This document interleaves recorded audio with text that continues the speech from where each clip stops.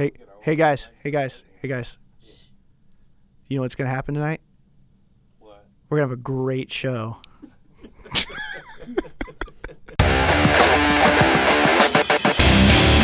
What's up, everyone, and welcome to another episode of the All-Star Comics podcast, powered by Horizon Comics. I am your host, Jonathan Cote, and joining me on the panel tonight are Dusty, Roger May, and Johnny Morales. Producing, as always, is Matt Lubick. Say hi, Matt. Hi, Matt. Thank you. If this is your first time listening to us, we are a review and spoilery podcast, so beware. We'll try to give you enough heads up if we're going to spoil something. We typically review a Marvel book, a DC book, and an independent book. We review a graphic novel, we do trivia, and we try to let you know what's coming out and do some news, which I just realized we really didn't look into a whole lot of news. I think we have got you on that. Hold yeah, on. I know you sent something to the group earlier It yesterday. was numbers. Yeah. It was But year-over-year numbers. that's not exciting news. There was other news that I'm trying to remember that I forgot to send to the group. Anyway, Oh, Brian Michael Bendis on Action 1000. yeah, he's doing a backup story. Primary writer. No, doing it back. You see, that Yeah. was. Dumb bad joke. I wasn't born yesterday, Johnny. I tried yanking Jonathan's chain hard. Yeah. It didn't work. I was in the middle of a lesson, so I was very like, no. This is not happening today. Anyway, so without further ado, Johnny, Yes. tell us about the Marvel book. Yes, for the Marvel book, we read Peter Parker, The Spectacular Spider-Man, number 299, by Chip Zdarsky. Wait, what? Hold on. Was it seriously $2.99? Yes. I swear to God. I believe I it. don't know how they got the math for Next that. month, issue 300. That might be close to actually what Spectacular was at. Do they have the list in the back I have for no this idea. one that shows all the books that Don't think so. they used for their Their weird magical numbers. math? Oh, it doesn't matter. Just go, Johnny. Pitch the book. Yeah. I didn't even look at the number when I read it. I just opened it up. That's how it should be done. Like, who cares? Chip Zdarsky and Adam Kubert and Justin Frigeri. This follows Spider-Man basically teaming up with Black Panther for a bit to stop the Tinkerer from getting this virus that is in. Is that what's her name? Silk? No, that's someone Silk else? is Cindy Moon. Oh, okay. This is That's his sort of half sister. yeah, Teresa Durand. Oh, yeah. Yeah. Teresa Durand has access to like this weird information that could take That's down in her blood. Yeah, that can Yeah. take down heroes and villains alike, and everybody kind of wants a piece of her. And that's the story in Spectacular Spider-Man. Anybody want to field this? Was it that bad? No, It wasn't even that it was bad. No. It's look, it's you can understand what's going on, and the art's consistent all the way through. So, like I was talking about my my new criteria of rating things earlier. Point 1 and point 2. Point 1 and 2 are met. Okay, now did it hook me and make me feel like I need to keep reading on this?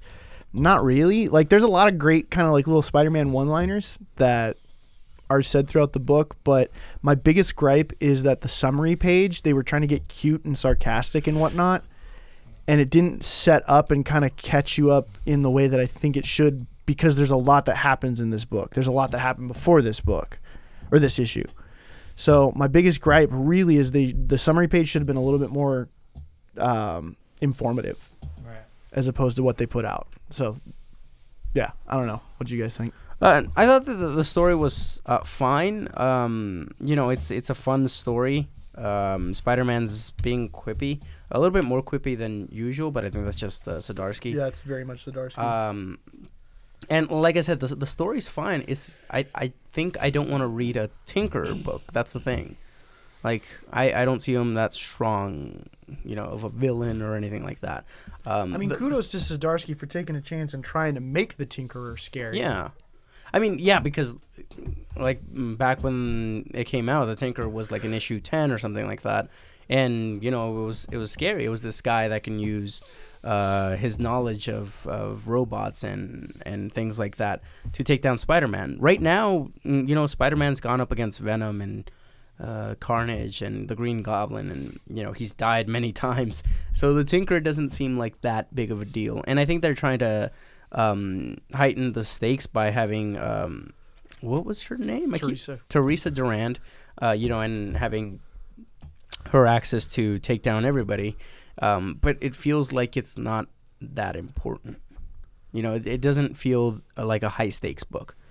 I feel like this is kind of a filler story arc, maybe. You know, it's like, oh, let's do a fun story arc with the Tinker. And there's nothing wrong with that, but it's just not something I want to read. A couple of issues ago, like the whole thing with Spider-Man and J. Jonah Jameson, I was like, oh, this is the book I want to read. But right now it feels like they're in kind of like filler, mode. Yeah, well, I get the same sense, but I don't think it's a filler story arc because it's the issue before issue 300. Right. Yeah. Oh, yeah, you're right so about that. It's supposed to be big, Whatever consequential.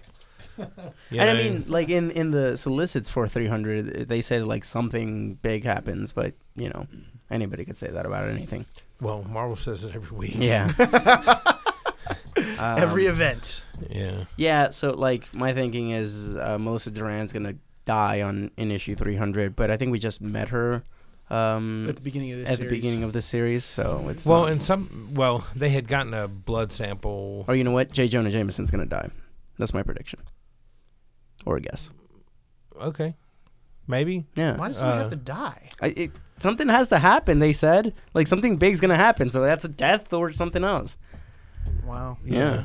Well, That's it's kind all of a they- one-trick pony. Yeah, thing that's to all they me. can do, dude. That's what I'm kind of sick of. Is Yeah. like, oh, well, our biggest shocker. Someone stuff will is die. let's kill a character, and I Yeah. think you can Yeah. do better than that. What were you saying, Roger? I don't know. It probably wasn't important. It's the book is fun. Yeah. There's nothing wrong with it, really. I enjoyed reading it. It didn't really make me want to continue reading it. I agree. I think the Jonah Jameson story with him sitting down and Pete revealing Yeah. who he was. Is Well, it the in- spoilers in the previous issue or a couple Yeah, issues well, it was ago. like 5 issues ago. Oh, okay. So, Well, actually, I don't know. Whenever Marvel rebooted to the Legacy numbering, I don't know. It was a few months ago. That was a great story. It was more inspired storytelling. I think Zdarsky did a way better job on Marvel 2-in-1. mhm. This, I think he has a job to do, and he's doing it to the best of his ability, and it's okay. Yeah, I feel like we might get that Zdarsky again from Marvel 2-in-1 and from like Spectacular Spider-Man. I think it was like 11 or something like that, Yeah. or 7. We might get that in issue 300. Trying to, because he's a good writer. He's a capable writer. We've seen that with 2-in-1 and Spider-Man and Howard the Duck and other things that Did you he's just say written. Howard the Duck? Howard the Duck is really good. Oh my god. Anyway. What universe are we living in? Dusty, what did you think? So yeah, I read Spider-Man 299. And you really liked it, apparently. One of these days, I'm going to find a good Marvel book for Dusty to read. He doesn't believe me that there are great Marvel stories out there. I know you don't believe me. There are. There are. It's fine. It was a story, but I didn't feel like reading it when I was reading it, and I didn't want to continue. But if I was reading throughout the series, maybe I would be more interested in it. But yeah, I give it a 3 for sure. All right. And that's sure. Roger. That's about where I'm at. It's 2.5 to 3. I'll go 3 just because the art's great. Yeah. Hubert. So. And I don't think I wouldn't say great, but it wasn't. You don't like Hubert? Well, I'm not gonna say it was horrible, but it wasn't great. I loved it. I think it's typical comic art. Yeah. I think that's actually. Where's our graphic novel? I would say typical high end. Well, Great. Hey, look, that's no, not. when we get the graphic novel art is freaking wine and cheese art. and it's great. It's great. Don't throw around But the it's a word different- great when we're talking about the Spider-Man. I mean, it was okay. It was comic book art. It's okay. Yeah. See, the It's thing is, fine. but the thing is, Well, I think like, it's great too. It's yeah. a different style. It's a completely different style. It's high end comic art, like Yeah. Jim Lee, Ivan Reyes, Tony Daniel. Those guys. Kubert he belongs in that. He's a bunch. master class. Jason You Fabok. have Yeah, because like you said, it is like a typical superhero comic art. Right. Like with Tocini, I don't think I would call that great because I simply don't like it. But that's the thing; it's all subjective. Sure. But this is good. I think the inking is a little bit darker here, making Kubert and whoever is the colorist kind of very dark in some areas, like over here. And things like that. I just thought whoever did the inking had a heavy hand.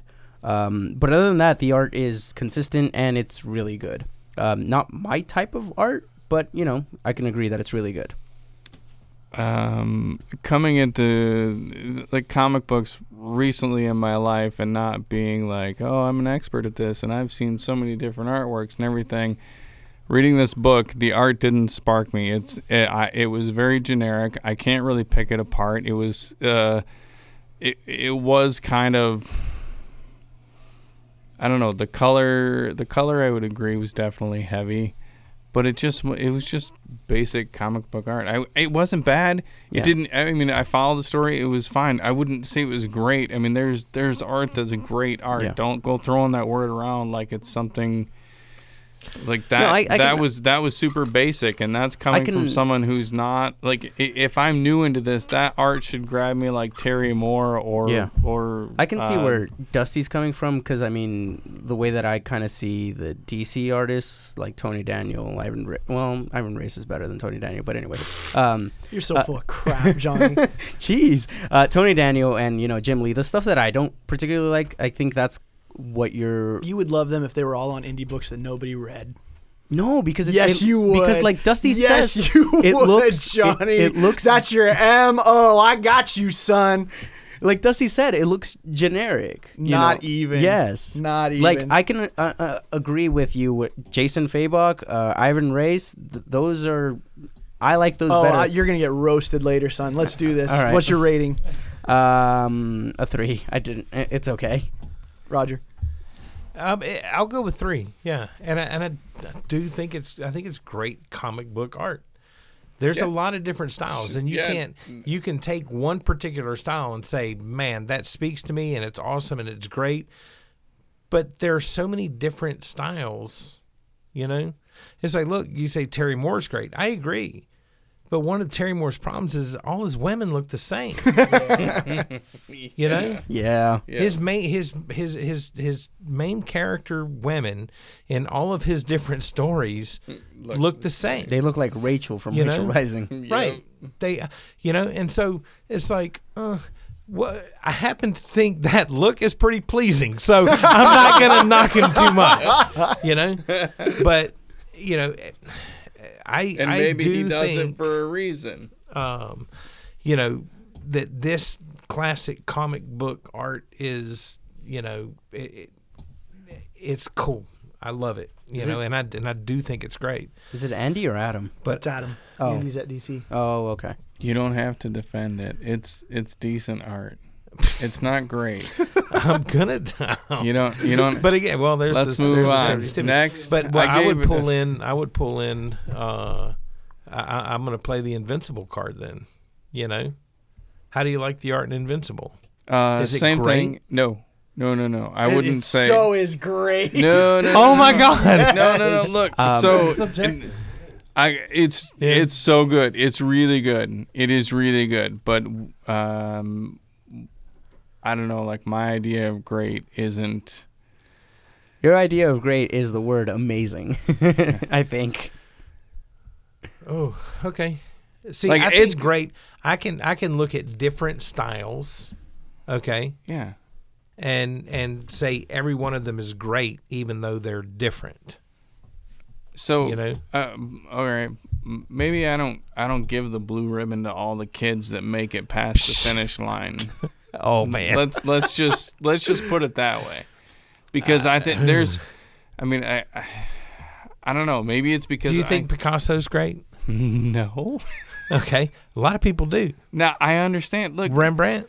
I studied art many years. It was my favorite thing. I can actually draw pretty well myself. Okay. It's not something I do very often anymore because I read more than I draw. But there's a huge difference. If you're going to, like, great is great. But great is different for everybody. Great is subjective. I know, and I completely agree. Uh-huh. So, but in my opinion, this art is good comic book art. Mm-hmm. Ryan Otley does good comic book art. Am I going to say he's a great comic book artist? Oh, Sometimes will. Every day. Sometimes I think he has great moments, but sometimes I've even went through Invincible and thought, like some of it feels rushed, some of it's amazing, some of it's not. But if you're going to say it's great art, then you're going to put it all together, and it all better be great at every time. Right? Invincible for me, and I think anybody that reads that would have to agree. And we're not even doing an Invincible review. But it's just sometimes the art does fall a little basic and then comes back into like something else. It does. It has its waves. I don't think that diminishes the talent of the artist. I never said it did. Don't put words into my mouth. Like I never said Otley wasn't a great artist. I didn't say that. There's just you were defending that the Spider-Man art was great comic book art. It's fine. I'm not gonna say that, but just coming into it and looking at it, based on my experience with comic books, and it isn't like looking at it from like a, oh, I'm a comic book nerd. I'm gonna look at all this art and I'm gonna critique it because I've been doing this for 20 years. No, I just came in and I just started reading this, and Spider-Man didn't grab me. I just went, oh, it's fine. It pulled the story well. It didn't stand out. It felt, I agree with Johnny, it felt a little heavy, but other than that, it was whatever. It wasn't Ryan Otley. It's pretty great. Let's move on. Thank you. Oh my God. All right. Who's pitching what? That's you, Roger. Strangers in Paradise XXV. 25. Celebrating the 25th anniversary since the launch of the original Strangers in Paradise. Written and drawn by Terry Moore. No colorist, because there's Terry no Moore. color. And, okay. So, it's been so long since I've read Strangers in Paradise. Dusty, we'll have you back. You'll have to finish before the next time you come on. That's a lot of books. And then we can talk about it. I know. Happening, son. I don't have that much time. But we pick up in this book with Kachu from the original Strangers in Paradise series on the trail of Laura, who is now Stephanie, living a double life with a new husband and a cat.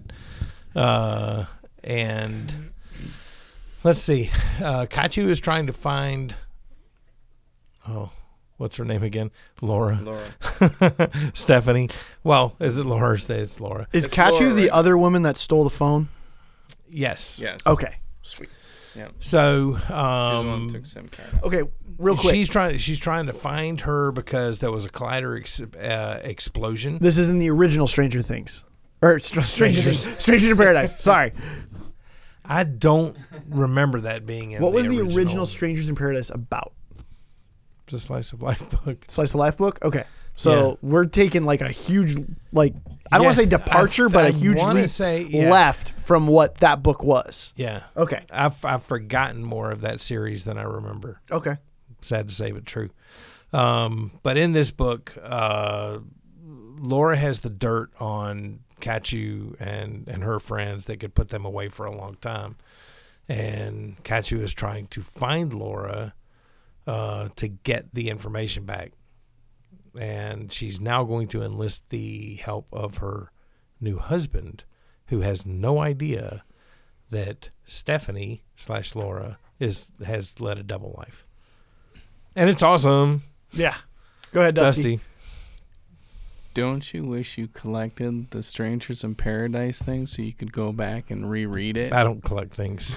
I know, but Try to sell them. But see, here's collectors. that's my point, because you've always said that to me, and now I think you're like, well, I forgot so much of it, but I think you'd probably want to go back and reread it, would you not? That would take a while. It doesn't matter if it would take a while. I know it would take a while. I just bought the books from you. It's gonna take me a while, but I'm saying to you, would you not ever want to reread it? Yes, I would. But there's so much good stuff to read.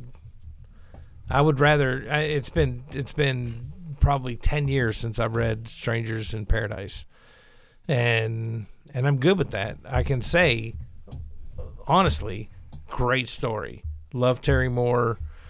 You know, Great art.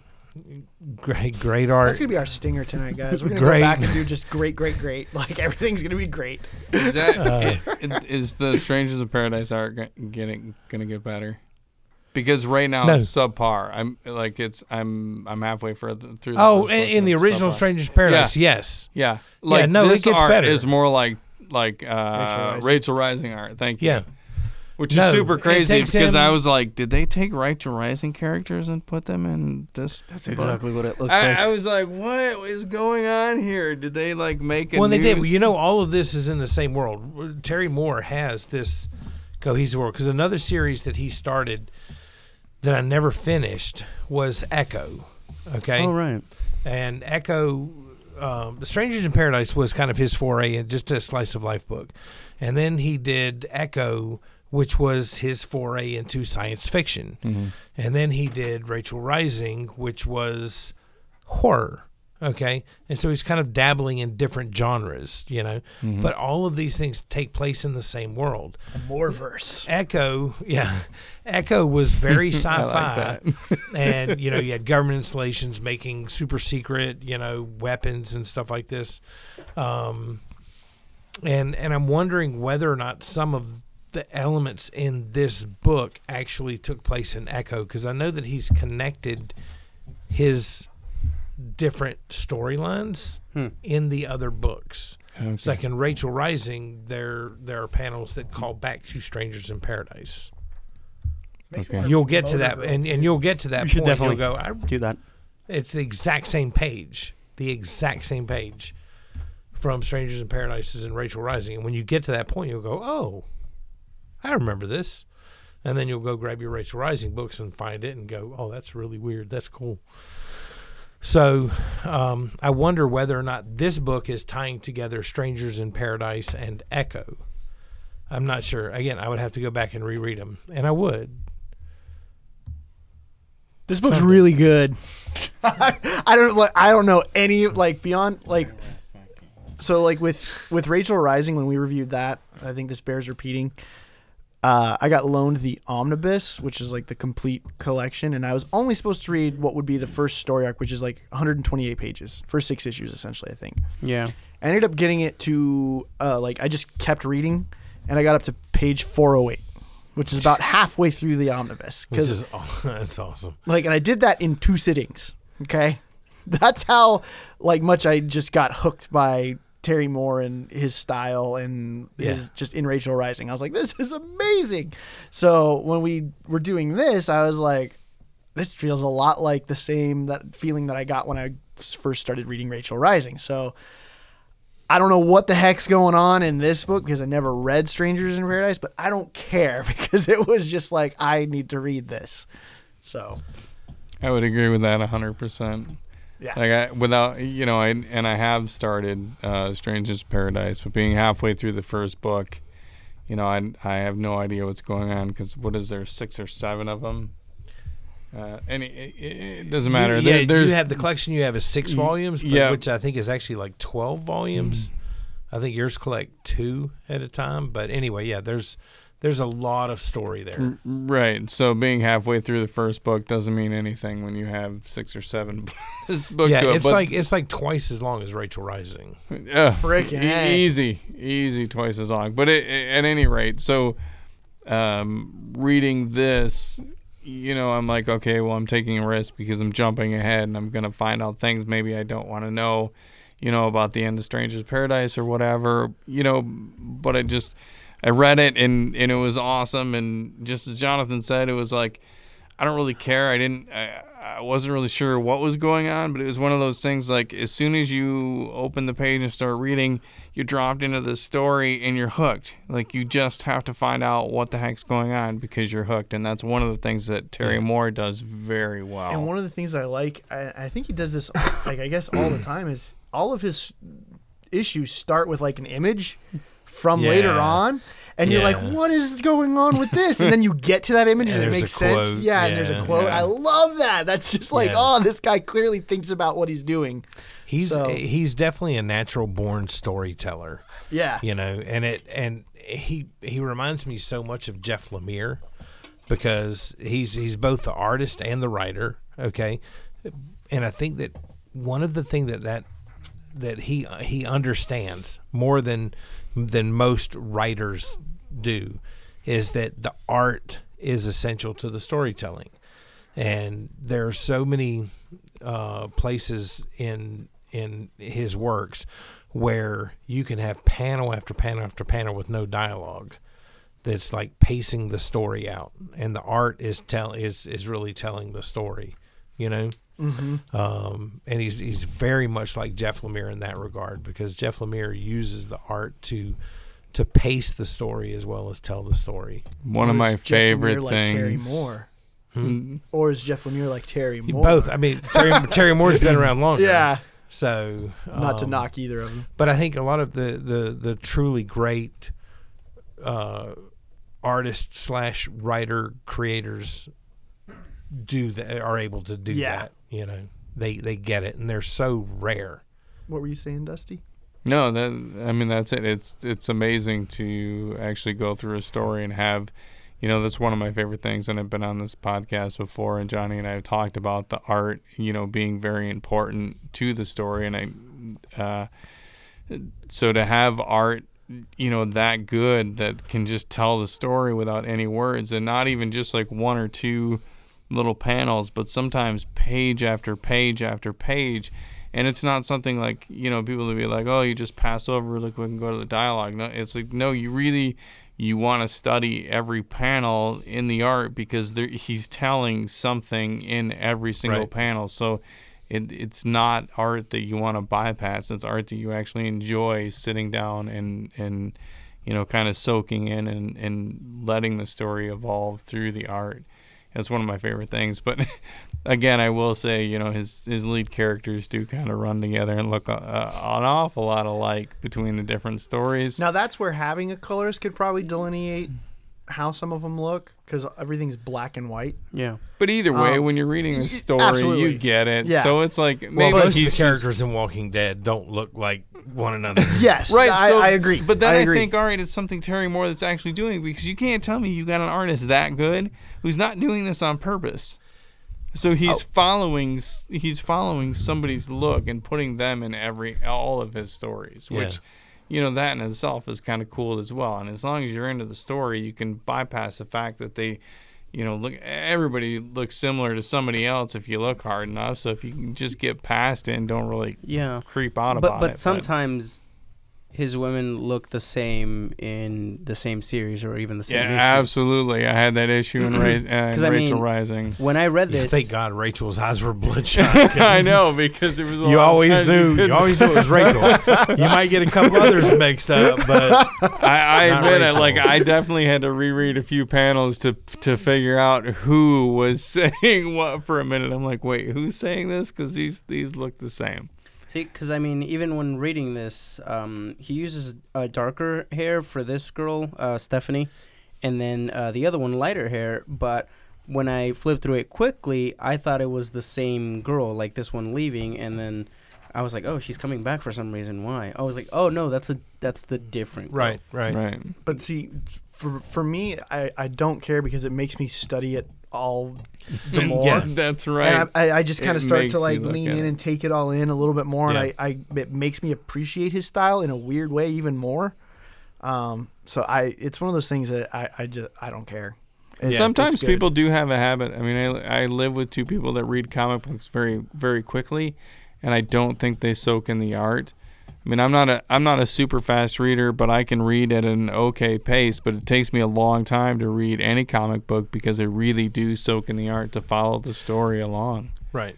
And with the Terry Moore stuff, and I agree with Jonathan on this one, sometimes it's like, I need to spend more time looking just to figure out who this person is. And then you just find yourself studying all of them. Oh, I need to go back a few pages.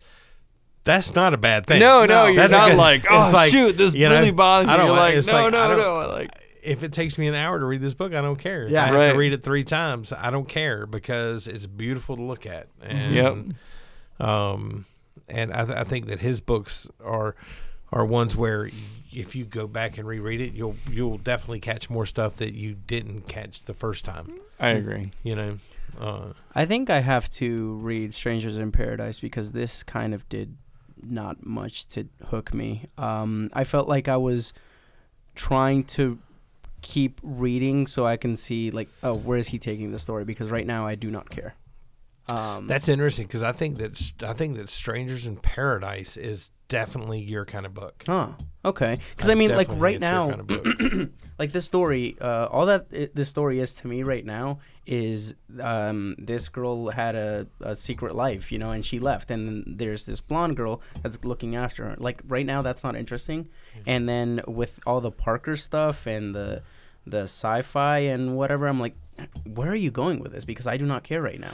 Well, because this is not a slice of life book. Mm-hmm. You do not get the sense that this is more like his spy thriller book. You know, Strangers in Paradise is very much about this girl's life. You know, one of them is wealthy. You know, had an inheritance and stuff, and they're living together. And there's gay characters, and there's, you know, just them living their life and dealing, that sounds like my type of book. And just dealing with stuff. Uh-huh. But it's crazy stuff. It's not normal. Like it's a drama book? No, yes. It's there's high drama. That sounds like my type of book. Yeah. Yeah, but like I didn't get that much from this single issue, and I think that's why I didn't particularly like this issue. Apart from I couldn't tell most characters apart, it didn't do anything to hook me. But the way that you described the original Stranger in Paradise, I might go ahead and go back to that one. I think you'd like it. Yeah, probably. A lot of people have told me so. Let's rate this thing. Sure. I'll give it a 3.5. Roger. 5. Dusty. I would definitely give it a 5 for sure. I would give it a 5 too. Yeah. I really enjoyed the book. Amazing story. Yeah. Yeah. Johnny, I don't really know what you're talking about. I'm sorry. Because nobody ever does. It was like, I mean, seriously, when you start reading the book, you're just like, whether you've read Strangers in Paradise or not, and that's kind of the thing, is like I was trying not to find a link between the two because I didn't want to ruin the original because I'm going to read it. I've already started it, and it didn't have anything to do with it. So it was like, okay, well, these characters kind of look like Rachel Rising because I'm just finishing that book, which I have with me now because I'm reading it. But I just started reading it as its own thing. And it's like, oh, it's cool because it starts out like, oh, this chick's just having a normal day and her husband got her boyfriend got her, SIM card taken, and all of a sudden she's got a to-go bag and she's taking off and she's like, you got to come with. I mean, that pulls me. You're saying like none of that. I feel like I've seen that somewhere else. Like, oh, this person said that, You see it everywhere. Yeah. All stories you can say you can saw everywhere. Definitely. There's how much more are you going to pick out new stuff? Like there's always like some sort of like. It's a different angle. Yeah. The thing is, this didn't do anything to hook me. Because to hook you? Yeah, like because with the cool whip? Yes, cool whip. We need to move on. So you need to finish your thoughts so we can get to the next one. It didn't do anything to hook me because I don't know these characters. I don't care about these characters. Why do I care that she's leaving this guy that I don't know anything about? Well, and that was part of the hook for me was knowing these characters because, we're getting into some high adventure with the, that's cool. I like it. So I get it. Yeah, maybe if he elaborated on who these characters were a little bit, then I would like it more. But I don't know. He did for 10 years. Yeah. Well, yeah. So you can go back and start that. All right, series. Dusty, tell us about the DC book. Damage. So written by Daniel, first name. Oh, no. Art is by Tony Daniel. Oh, written by right. Robert Venditti. For the new age of superheroes, they flipped who gets first credit. Thank you so much. You're Appreciate it. No problem. Yeah, and then how do you say that? Miki. Yeah, the inker. And then Maury. So, The colorist. Yeah, I mean it was a pretty good book. So my only thing about this, or my only hang up, my only thought reading the whole book, and I don't really like to describe the stories, just because you'll know when you read it. It's a really good story. It is a good story. That great comic art. So anyway, Go ahead. I did kind of feel like they were, I don't know, recreating Doomsday or something in I don't know, and make him a positive way. I just felt like the character and the art and the movement and everything about this guy was kind of Doomsday-ish, which... Well, he's very Hulkish. Yeah. It didn't... I don't know. It didn't... I guess I can say it really didn't bother me that bad. I mean, Didn't hook you? I have no idea what you're talking about. So, yeah. I mean, it was What's good. it about? So they have this soldier that they're doing this experiment about. So they want to make this guy to basically save soldiers. So they're going to make this soldier into the super soldier that can go in and do damage without having any of the other soldiers be injured. So he basically just kind of like takes the brunt of everything. So now he's going out and doing his own thing. Yeah, like So the main character is Ethan Avery. So And he gets turned into damage. Turned into damage for how long? 24 hours. 1 No. hour. 1 hour, 1 sorry. 1 And it hour. takes But he has another... A charge cycle for 24 hours, yeah. Yeah. until he can turn into him again. Yeah. Yeah. We kind of get thrust into the middle of everything with this because something went wrong. They're transporting him, and he turns into damage on the plane and wrecks the plane, and everybody but one soldier dies. Something always so goes now wrong. So now he's on the loose somewhere throughout America, and they're trying to pick up and clean up all the damage that damage did. Mm-hmm. And then it's really funny that one of the soldiers comes out and is like, I'm going to get you. And then it, like, Damage beats him. And then He's like, wait. But then he's like, no, don't kill me. And then Damage doesn't. And then he's like, that's why I should have been Damage, because you can't finish the job. It's like, fool, if you had to finish the job, you'd have been dead, stupid. Like, what are you even opening your mouth for? But no, it was good, man. It was definitely a fun story to read. It kept me all the way through it. And then when it was all done, I was just like, it definitely could have kept going. And I wasn't sure that I was going to really dig this because I saw the advertisement for these reading Metal and the other DCs. They're, because they were going to bring out these new characters and things. But I actually think that I would probably follow this one for sure because it definitely hooked me. It was definitely good. Johnny's doing. Take just a second. Johnny's doing the fold-out covers on these. Okay, my first impression of these is I freaking hate them. Okay, this is not normal. Oh. It's it's a mess. What are they trying to do? However, they are creating this like panoramic,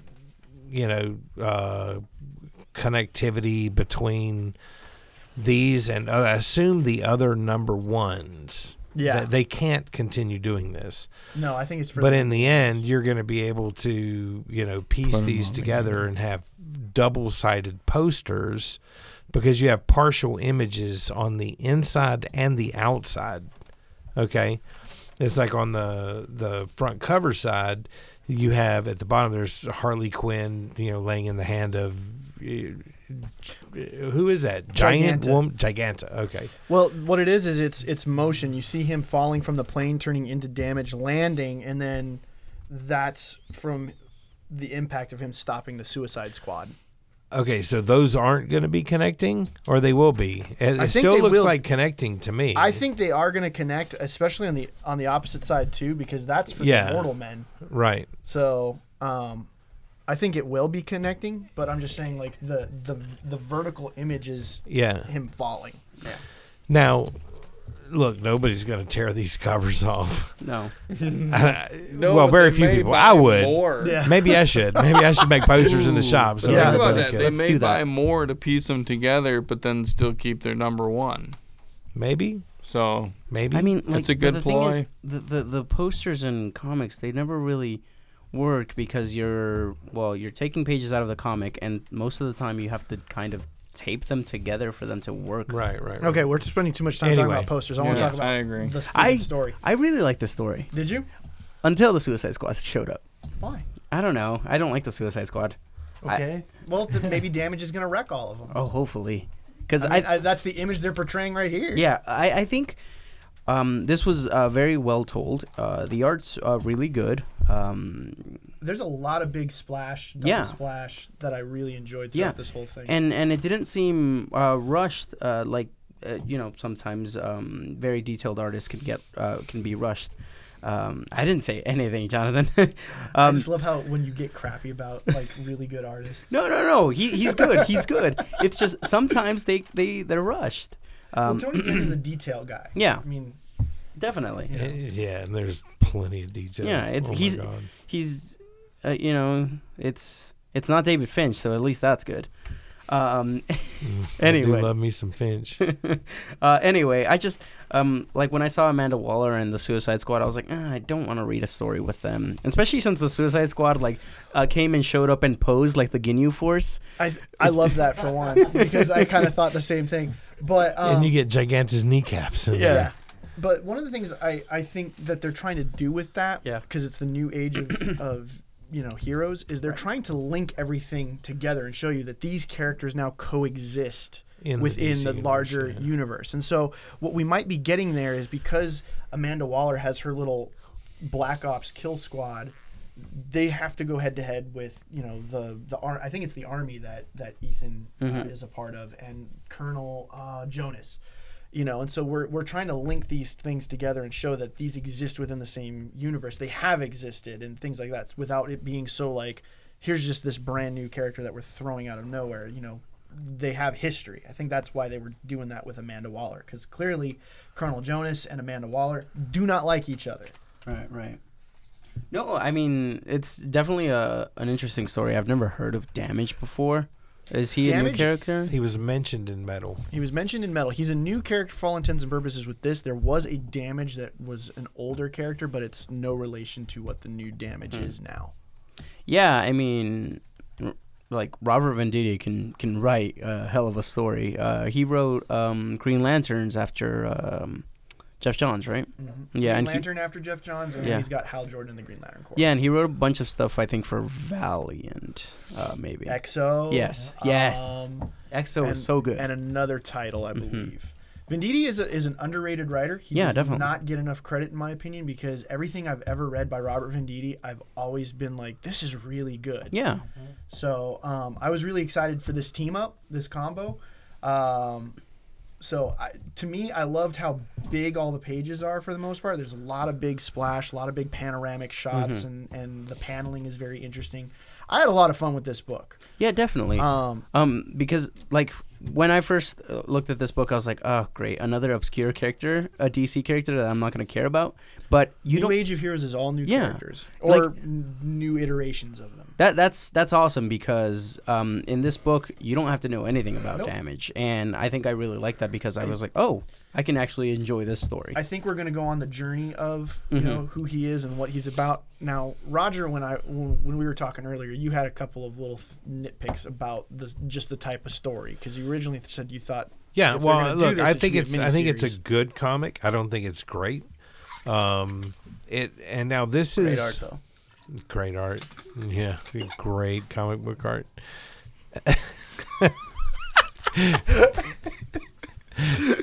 Dusty's side-eyeing me.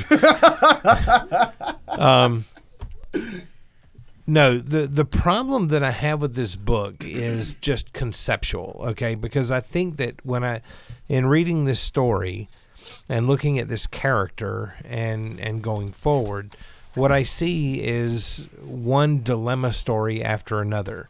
The guy can turn into Damage and he can stay damaged for an hour. So once he turns into Damage, he's on the clock. got it. I got to wreck this stuff in the next hour. When he turns human, now in this case, because he escaped from the army, okay, and now the army's hunting him and the Suicide Squad's hunting him. So he has 23 hours, 24 hours before he can go damage again. And so he's vulnerable as a human. Well, he is a soldier, so I'm hoping that what they balance out is him being kind of an awesome soldier, why he got picked to be damaged, Yeah. versus him like, Sure. clock's over, and then he can, so I think that would be... But at the end of the day, you're on the clock, you're off the clock. You got to get the job done. You got to, wait. It's like, oh, we need damage. Sorry, I've got 5 hours left. Okay. So I'm gonna go grab some breakfast and hope that it doesn't end before then. So I'm like, just conceptually, I'm like, I'm not sure how much they can do with this character. It's always a dilemma storyline. I think he could turn it on whenever he wants, as long as he recharges, right? Yeah. But Okay. he's got an hour. But Right. if it's within that time, I'll get to you, Dusty. Hold on. Now, that's not to say that they can't. Look, I trust Venditti. You guys are right. He's a great storyteller. Mm-hmm. There's going to be some evolution of this character and this Absolutely. plot They can't do the that's same going to, but I think that this is one of those books that's going to take me a full first story arc to kind of get my teeth around what they're going to do with this series, and so I'm going to have to reserve judgment on those aspects that I'm calling into question. Dusty. I definitely agree with you as far as like getting more of the story to get more into it, but as far as the timeline, like the 24 hours and stuff, right now I took that as like, okay, this just happened to him. This might be like the incubation period, and this might be something they understand. I feel like later on, as he evolves, like Johnny said, like he may be able to start to turn this on and off later on, and that might be something that might evolve later on in the book. That didn't concern me too much. It was kind of like, oh, this is cool because it puts a timeline on when they got to find him, so it puts like a pressure point, which makes you kind of like, oh, are they going to make it? And at least I'm like, okay, so I read this one because initially when I saw the advertisements for this, I wasn't really like hip on it. But then, I got to read it, so I was like, "Oh, cool! I'll read a couple more and see if it's something I want to get into. If it falls short, it falls short. If it doesn't, then I'm into a pretty decent story." I'm guessing they had a pretty good pitch. Yeah. For this character to say, okay, we're going to include him in this lineup. I mean, DC did. They put a lot behind this new age of DC heroes, and tagging it with the Dark Knight's metal logo, and what it is. So we'll see. I think that there's going to be a lot more to come, and I think that the initial hook is strong enough to keep people on the first few issues. But I definitely think you're going to need some character evolution to keep people beyond that. Oh, for sure. You're on the first book. I love what I mean? I love the fact that he has a buzz cut. Like the army? Yeah. Even in his like damage form. One of the things that I was telling Dusty before the show. That's a good spread. Yeah, the spreads in this book are fantastic. Yeah. I really like it. Feels like you're just in this big widescreen movie.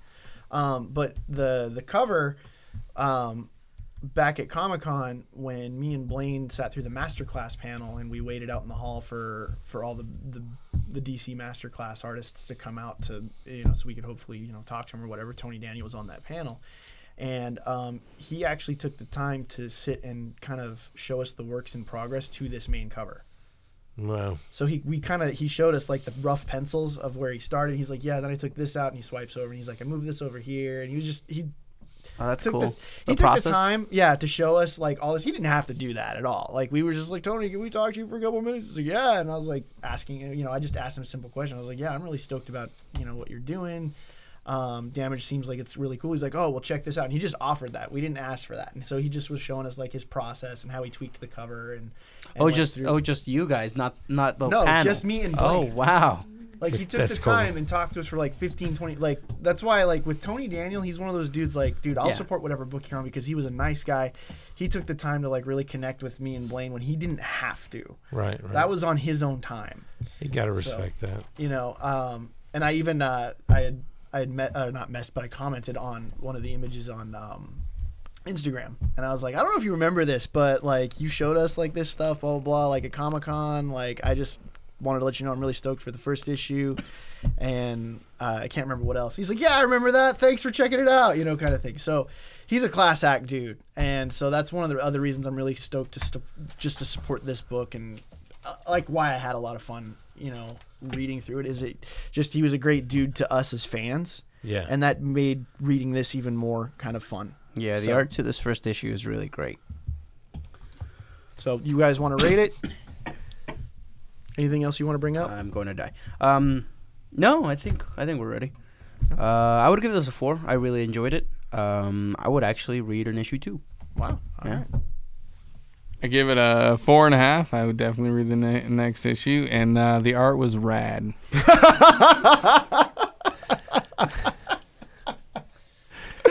Which is like a synonym of great. I love where this is going. Roger. 3.5. I think the art's a 5. Yeah. The storytelling, the storytelling's probably a 4. Mm-hmm.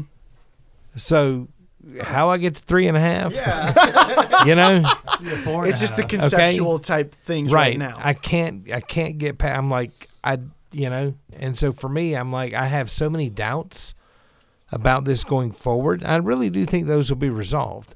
I expect, if I were to review the first graphic novel, it would be 4.5. If they live up to, the potential and evolve the characters and stuff. But this issue, I don't know. I can't get past my own reservations on it. I would give it a 3.5. I'm just going to give it a 5 because I love Tony Daniel. I love Robert Vinditti. I had a lot of fun reading this book. I didn't know what to expect beyond, like, the little pitches they gave me at Comic-Con for it. So it's a 5 for me. Ladies and gentlemen, the table is now rising on Jonathan's end. It's a family show, Dusty. What would you guys rather have reviewed in place of what? The new Doctor Strange book for the Spider-Man book. I think I would agree with you on that. Yeah. Yeah, For sure, I yeah. give that a Because we third. know that's good. Yeah, it knocks that out of the park. And then the new Image series, Ice Cream Man. I have no idea what that is. It's creepy. Is it? I thumbed through it. It is creepy That sounds as... like my type of book. I meant to have read that about a night, and I didn't get to it. Yeah. It's in Kayla's pool. You have to let me know what you think. Okay. Because I thumbed through that when I was bagging it up, and I was just like, what the heck It has is such a nice this? cover. And it is not once you get into Really? it. I It kinda gets wanna pick just it up right now. demented. So, yeah. Sweet. Yeah. It's still my choice, Ice Cream Man. Yeah. Yeah. Okay. I think I'm cool with Strangers in Paradise. Yeah. Yeah. Yeah. And I was cool with Damage. Yeah, I was pretty much cool with everything. It was fine. Spider-Man wasn't horrible, but I kind of agree with you. Doctor Strange would have been a Doctor better Strange, book. yeah, absolutely. Yeah, Doctor Strange, I would have definitely rather reviewed. I did read Avengers 676. Did you like it? I did, but But with an asterisk? Who wrote this one? there's still, I don't know. I don't care. They're really doing some interesting stuff with Valerie Vector, Voyager. Mm-hmm. But I'm curious to see That's where a they're weird going cover. because it's interesting, and it took me it took me until this story to realize what they're doing. They're because it's a Coipel cover. It's not even. It looks like a vintage Avengers #1. Yeah. With Loki in the corner. Mm-hmm. It's a Coipel cover. It's a Coipel riff on Avengers #1, and they drew Valerie Vector, Voyager, into the cover, Dusty. and then aged the book. Okay, they're basically they wrote her into it, like into all these old Marvel Avengers. stories. Okay. And they did it in a vintage style, which was really cool. I loved how they did it, but then I think they missed an opportunity, but we'll see how they play it out going forward, because I thought how they took her out of the Marvel Universe and brought her back in was a little ad hoc for me. Mm-hmm. It was just arbitrary. And I want to say they missed an opportunity to have her actually erased from memory, to create an event that erased her from memory, right? Because when she came back, a lot of people remembered her like, oh, and it's like, no, but that's not how it was. We'll see. I'm curious enough. They're doing a good enough job with the writing. That's a great cover. It's a great cover. Yeah. Was the art great, you guys? Yeah. Was it great? The art I don't is think it's great. Coipel, The art was great. It is. That's But- good. Isn't it? That's the. Is that the actual signature for the cover artist? Let Right me there? see. Is that Mark Brooks? Yeah. That is Mark Brooks. His Thor Huh. looks very Coipelish, though. Anyways, Wow. Isn't that doesn't- great? Yeah. It is great. Okay. All right, I stand corrected. All right.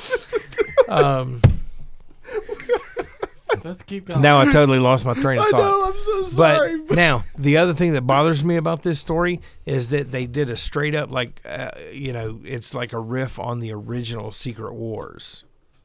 And I'm like, well, we had Secret Wars, and then we just had Secret Wars Two. Jonathan Hickman, and now you're kind of doing another Secret Wars story. I don't know why you're doing that.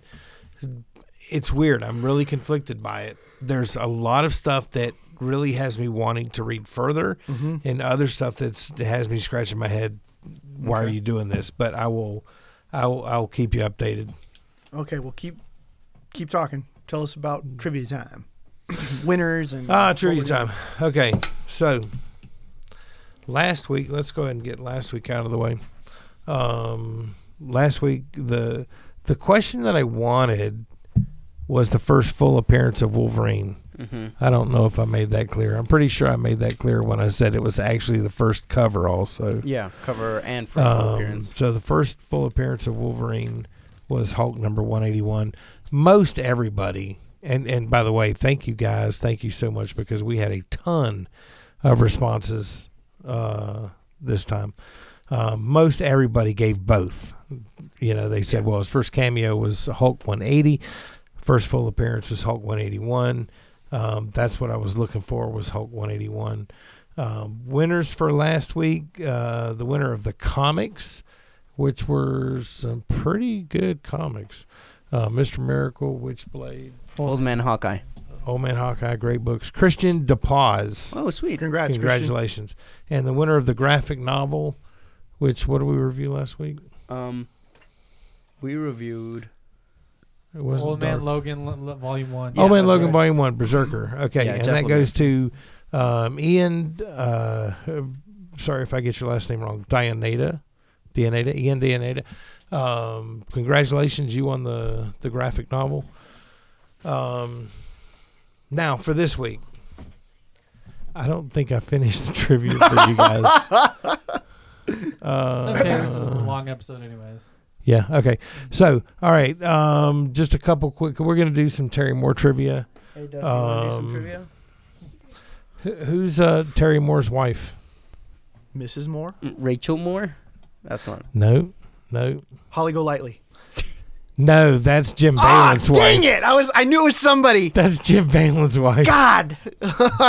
We'll do Jim Balin's trivia some other time. Yeah, when, sorry. when we do an adult podcast. Yeah.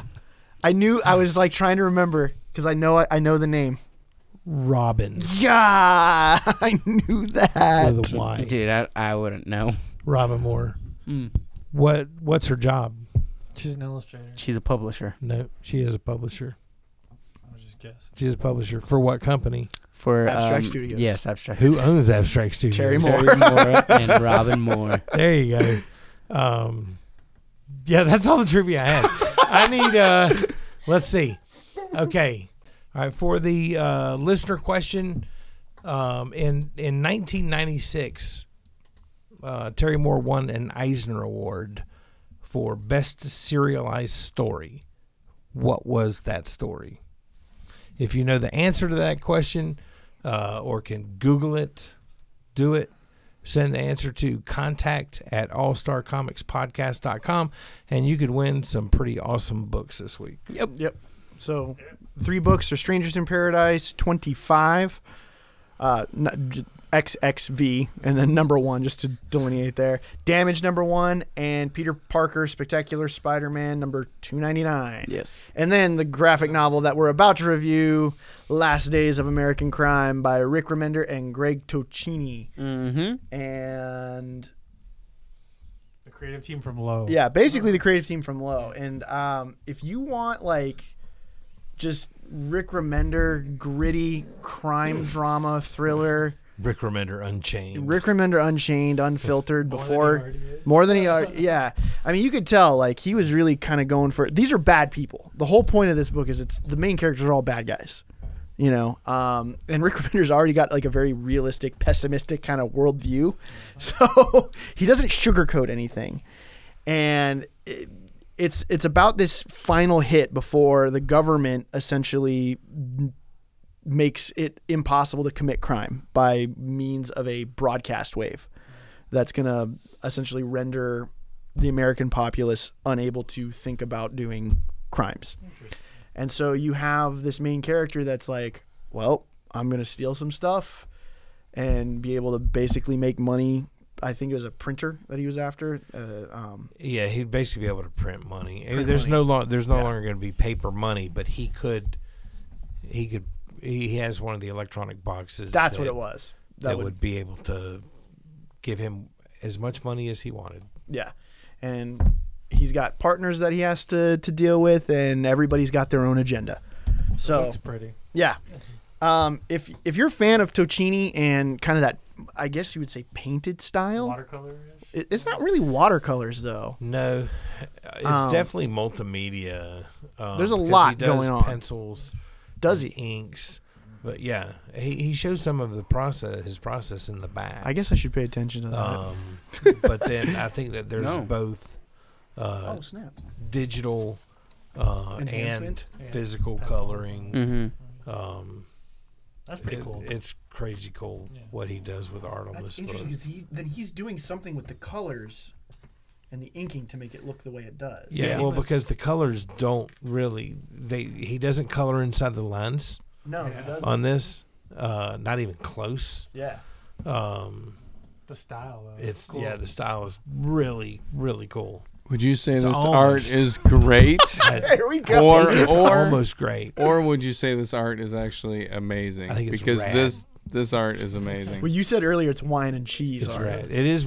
I think it is. I think it's. I mean, it's highbrow art for me with comics, and I think, and for a story as gritty as it is, I do, Johnny. Oh no, I it's do. highbrow. Yes. It's so sophisticated and gritty at the same time that I love it. I could look at it all day. And in some panels, I had to look at it for a long time just to figure out what was going on, which is a problem with him, both in Low and here. Yeah. But I don't care because It's kind of like Terry Moore. It makes you study it all the more. yeah. All jokes aside, this art, like this whole book, had like a super groovy feel. Like when you were reading it, it was just like it totally sucked you in. Like the You art almost is have, absolutely like the Pulp amazing. Fiction soundtrack going in the back Yeah, of your head. yeah. There was. I mean, if I could describe this book to anybody, and I just, it's funny. I told my son about this book today, and I said he needed to read it, and he already finished it before I left. So Wow. yeah, Wow, yeah. he's Now, is this issues or is it one story? it's It's just 3 a one and done. oversized issues. Okay. Yeah. It's 3 oversized issues. So it's essentially 6 issues, but they put it out in because I was in this book. yeah. Yeah, so my description to him was it's basically an adrenaline ride through the comic book pages of this book, Yeah. because once you get into it, it does not stop, and it sucks you in right away. And as soon as it sucks you in, as fast as you can flip those pages and read, that the story just carries you that fast. You're just like, That's good writing. Yeah. And make no mistake. and the art as well, because the art follows along the writing perfect. Like it's not like it definitely complements each other. There's not something like I read a book recently. It's a good. It's a bird. It's fine. It's a great story, but the art is like, oh my god. So the art made it tough to read, but because Nick loaned me that book. But the book was good. You know, at the end, good. I'm like, yeah, I would recommend the book, but I tell everybody like the art is so hard weird. to get through, Yeah. like it's a pull. But this book was amazing. I mean, the art was just so exciting to look at. Yeah. And the only knock that I have on the art in this one is there were several instances where I'm reading vertical pages and realized too late that I was supposed to read across the spread. Yes. Yeah. And then I had to go That back happened to me once. and reread it. It happened to me like 3 times.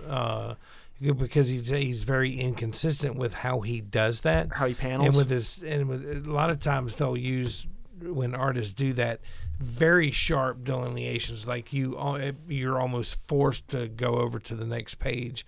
And with his, you're not really forced. Mm-hmm. You really kind of have to realize that's what's going on. So I just want to There's no panel break? I really want to reiterate, this is a mature book. This is like HBO, Cinemax, Yeah. Showtime, hard R book, okay? Easy. Just want to hard throw R. that out there in case we didn't make that clear enough.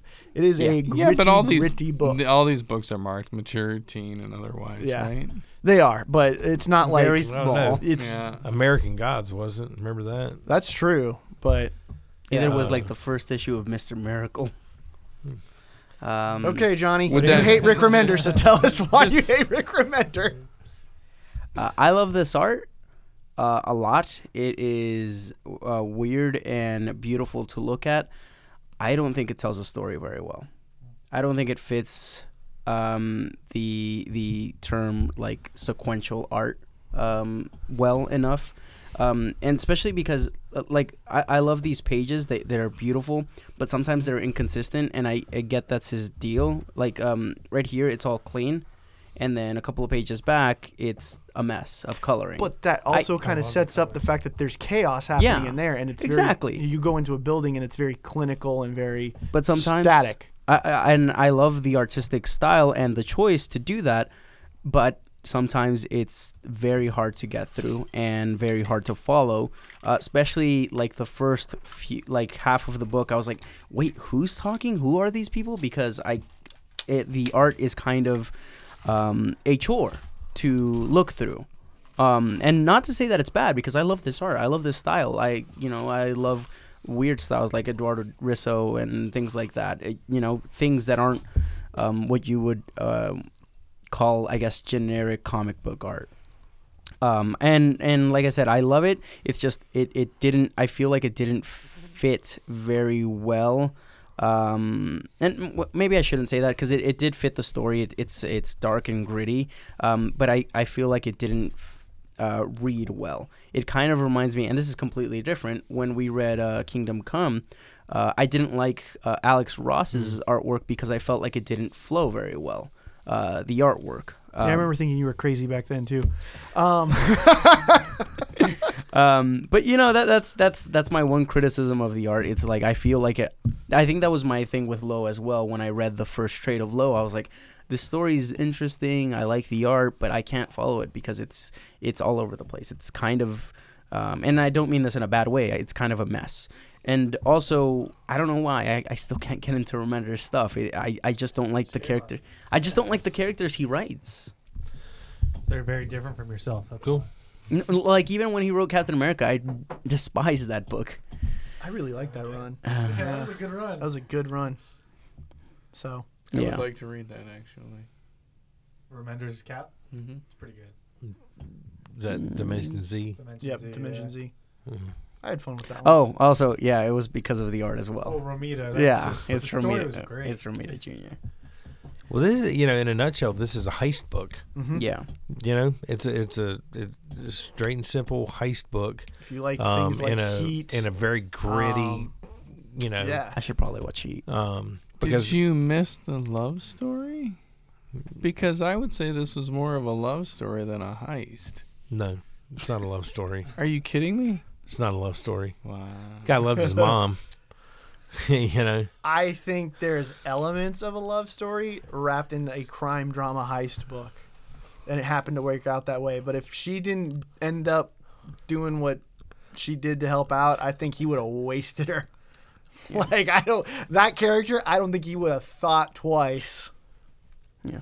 Also, like this world that he created, it doesn't feel, I don't know, like lived in. You know, with Black Science and Low, he did a bunch of world building. With this one, he kind of just threw out some people with some exposition saying like, oh, this is happening in the world. Well, you have to realize that this is one of the first big Oh. works that he did. Oh, okay, I didn't know before that. he got into all that. And also, that was one of that exact reason you're criticizing was one of the reasons I liked it a lot, because he didn't spoon feed everything to us. You kind of had to pay attention to the dialogue to get it. There was no summary page to say, this is the current state of the world. It was just like, here's the story, here's a heist, and he kind of relied on the fact that, hey, you people better be smart to pick up on what's going on. Right. Yeah.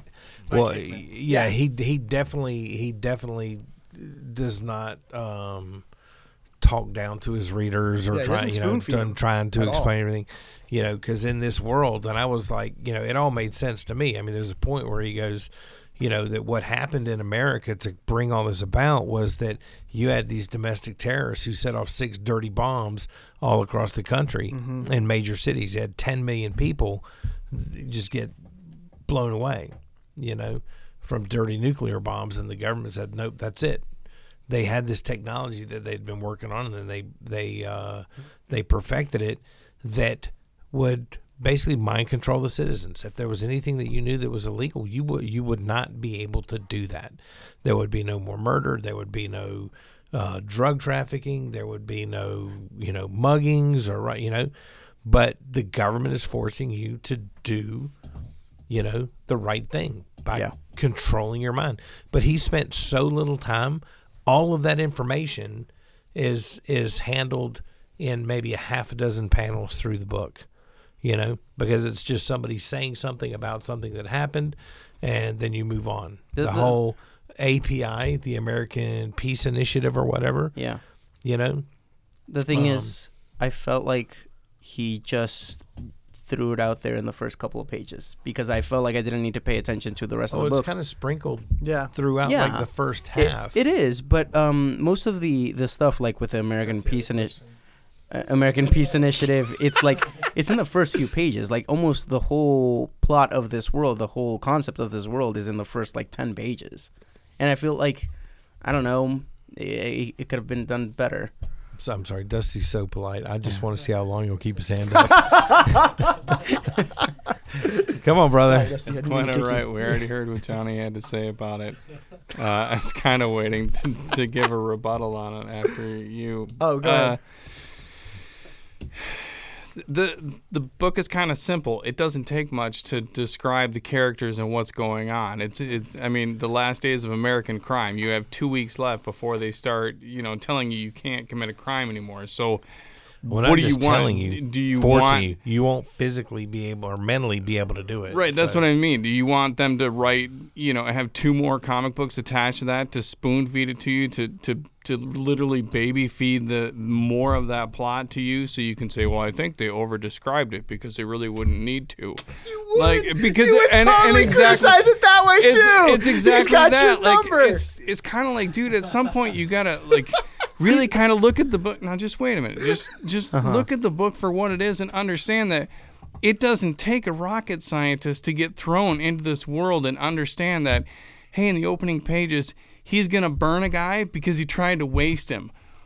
At some point, that sets the precedent for the book that, hey, you don't have to be a rocket scientist or a mathematician to follow this book. It's going to be straightforward. Mm-hmm. And then by the TV dialogue tells you what's going on. In 2 weeks, you can't basically think for yourself anymore. And everybody's pissed off. And he's like, hey, we're going to do this heist. It's going to get done. And then it just kind of all, you know, that whole story that unfolds. It's I mean, it's not. It doesn't seem that hard to follow, or doesn't need that much to lead into to get into the story. Like it was definitely good. The art as far as being variant with the action scenes being blurred and the office scenes being crisp, like that just kind of pulled you in, more into the story because visually it makes you understand. And I think, you of all people would appreciate that more because we talk about art more on this podcast than a lot of people as far as like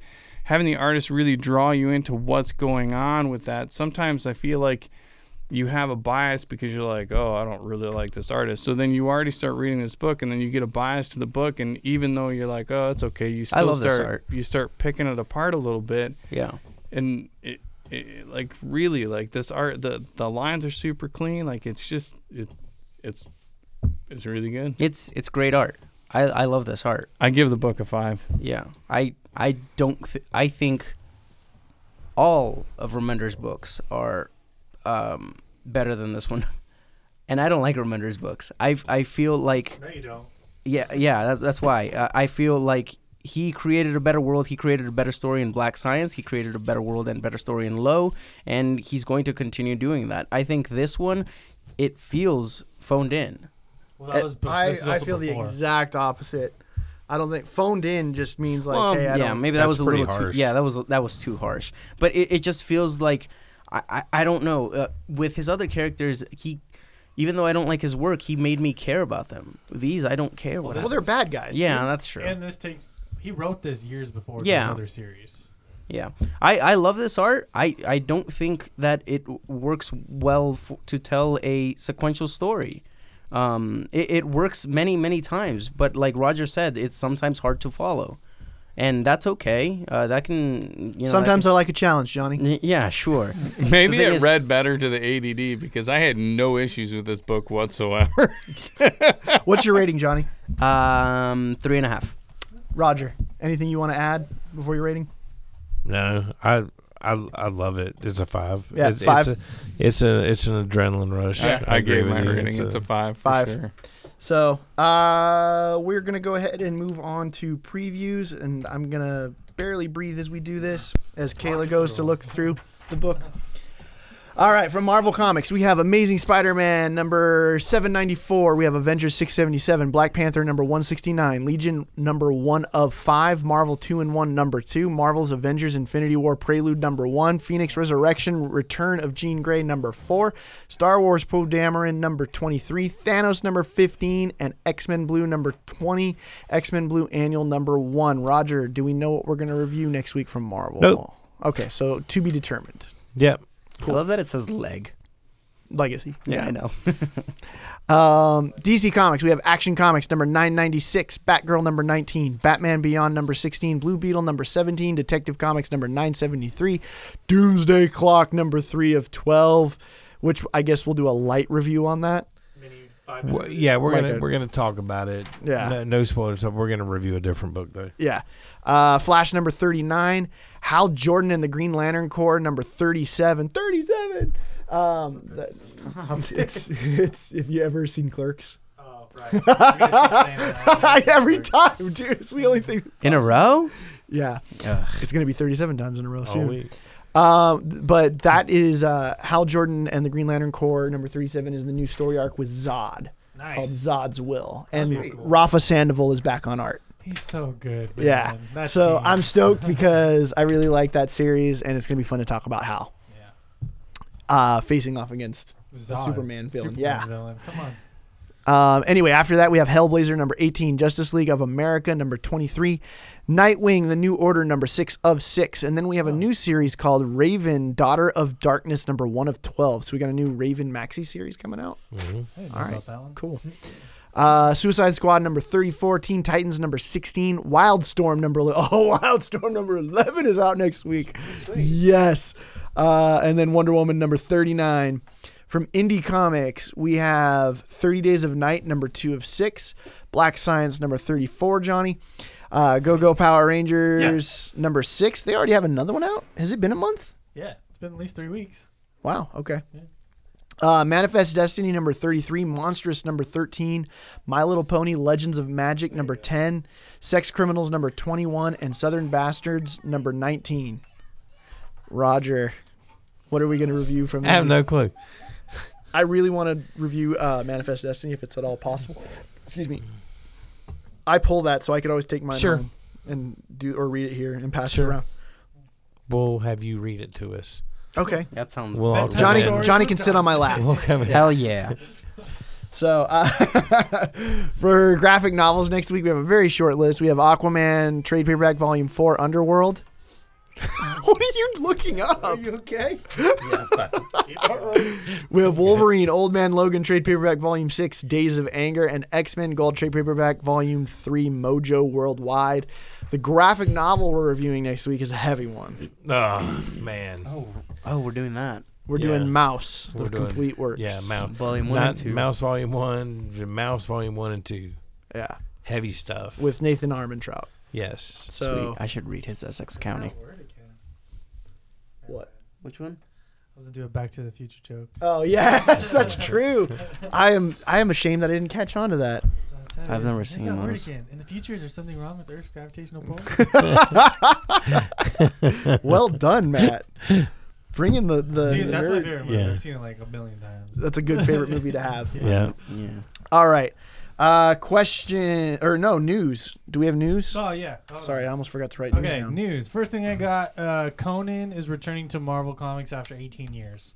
Oh, Conan. O'Brien? Conan The Barbarian. Oh, Yeah, okay. January 2019. But Not the O'Brien. the two covers that they released is one by Mike Deodato with Wolverine and Thor on it, Interesting. and then the other one was an Asad Rubik cover, which just looks super dope.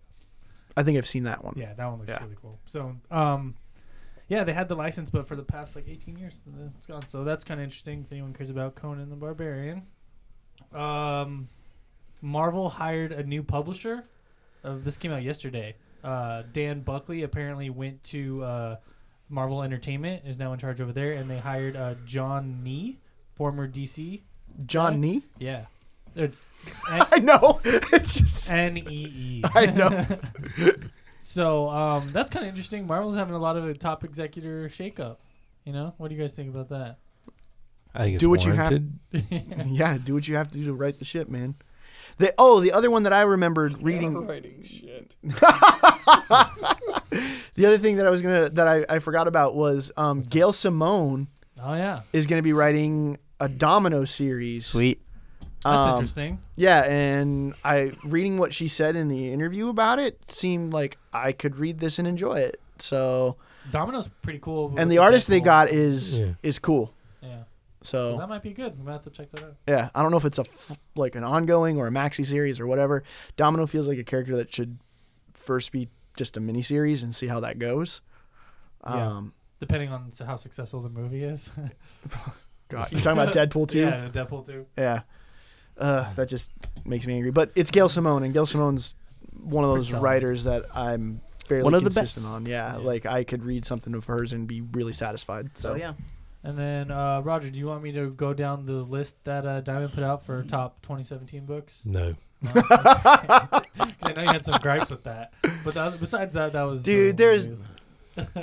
yeah, That's yeah. it's poppycock. No, I know. We don't have to. I'm just saying I that was know. the last piece of news. That the That Diamond list Go is ahead. You know absolute what? poppycock. It's 10 comics. Go ahead. Okay. Run down. The top 10 single issues for 2017, according to Diamond, were 10, Phoenix Resurrection, Return to Jean Grey, number 1. Number 9, Dark Knight's Metal, number 4. Number 8, Doomsday Clock, number 2. Number 7, Dark Knight's Metal, number 2. Number 6, Dark Knight's Metal, number 3. There's a whole lot of Batman in this list. Yeah. Number 5, Secret Empire, number 1. Number 4, Secret Empire 0. Sure. No. Number 3, Peter Parker, Spectacular Spider-Man, number 1. Number No. 2, Dark Knight's Metal, number 1. And number 1, Marvel Legacy, number 1. Yeah, no. So, There's Marvel Legacy, best yeah. selling comic of the year. Diamond Comics new math. I'm not going to get into it. You want me to do the trades? That list is made No, up. let's just move on. No, the trades are interesting because it's like Saga Volume 8 or Saga Volume 7, Saga Volume 1. It's mostly indie. Yeah, it's And what, 10, like Walking Dead Volume 1's always on there? Number 10, 7 to Eternity, Volume Walking 1. Dead is actually not. Oh, really? Yeah. Number 10, 7 to Eternity, Volume 1. Number Sweet. 9, Saga Volume 8. Number 8, Walking Dead. Here's Negan hardcover. That's the special that they did his origin in. Oh, there you go. In the magazine, they were doing 4-page things. put a So they hardcover put it out out of as a it. hardcover. Nice. Yeah. It sold pretty well. Number 7, Rick and Morty Volume 1. What? Go get that. Number 6, Monstrous Volume 1. Oh, sweet. Number 5, Batman Volume 1. Of course. Number 4, Paper Girls Volume 1. Huh. Number 3, The Walking Dead Volume 27. That's a no-brainer. And then number 2, Saga Volume 1. And number 1, Saga Volume 7. Yeah. So that's pretty Yeah, that's interesting. cool. Saga and Paper Girls, man. BKV. Yeah, I mean that, and that list is easier to stomach. The funniest thing about that is that the only DC book on there is Batman Volume 1. I Am Gotham. Yeah. Which, Sorry, look, I know everybody loves Batman. Everybody reads Batman, but especially that book is not one of DC's top books No. for Rebirth. especially if you're putting it in against There's the a half a other dozen volume books ones. better Yeah. than that one. That's- But I understand Diamond's just Batman putting out their sells. sale list. I mean, I'm assuming that's where it's based off. No, from, Diamond is their sales Diamond list, cooks the right? books. Do you want me to do retail market share and stuff? We already know how that's Marvel gonna was go. like 36%. Yeah. DC was at 30%. Yep. Unit Image share has unit share is a little tighter, Yeah. but no, Diamond cooks their books.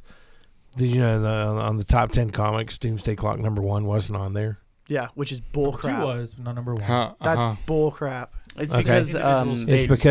It's because the lenticular cover for #1 had a dollar higher price tag, and Diamond treats those as different SKUs. That's so stupid. Okay, so the $4.99 books are counted as one comic, and the $5.99 books are counted as a different comic. Interesting. Last note on here, I just wanted to say, Diamond notes that this is their 4th biggest year ever, but their single issue sales were basically down everything from 10% for all comics wide. So go figure. Yeah, that out. and I think the story is actually probably a little scarier than that. Yeah. How would they have their 4th biggest But- year down 10%? Yeah.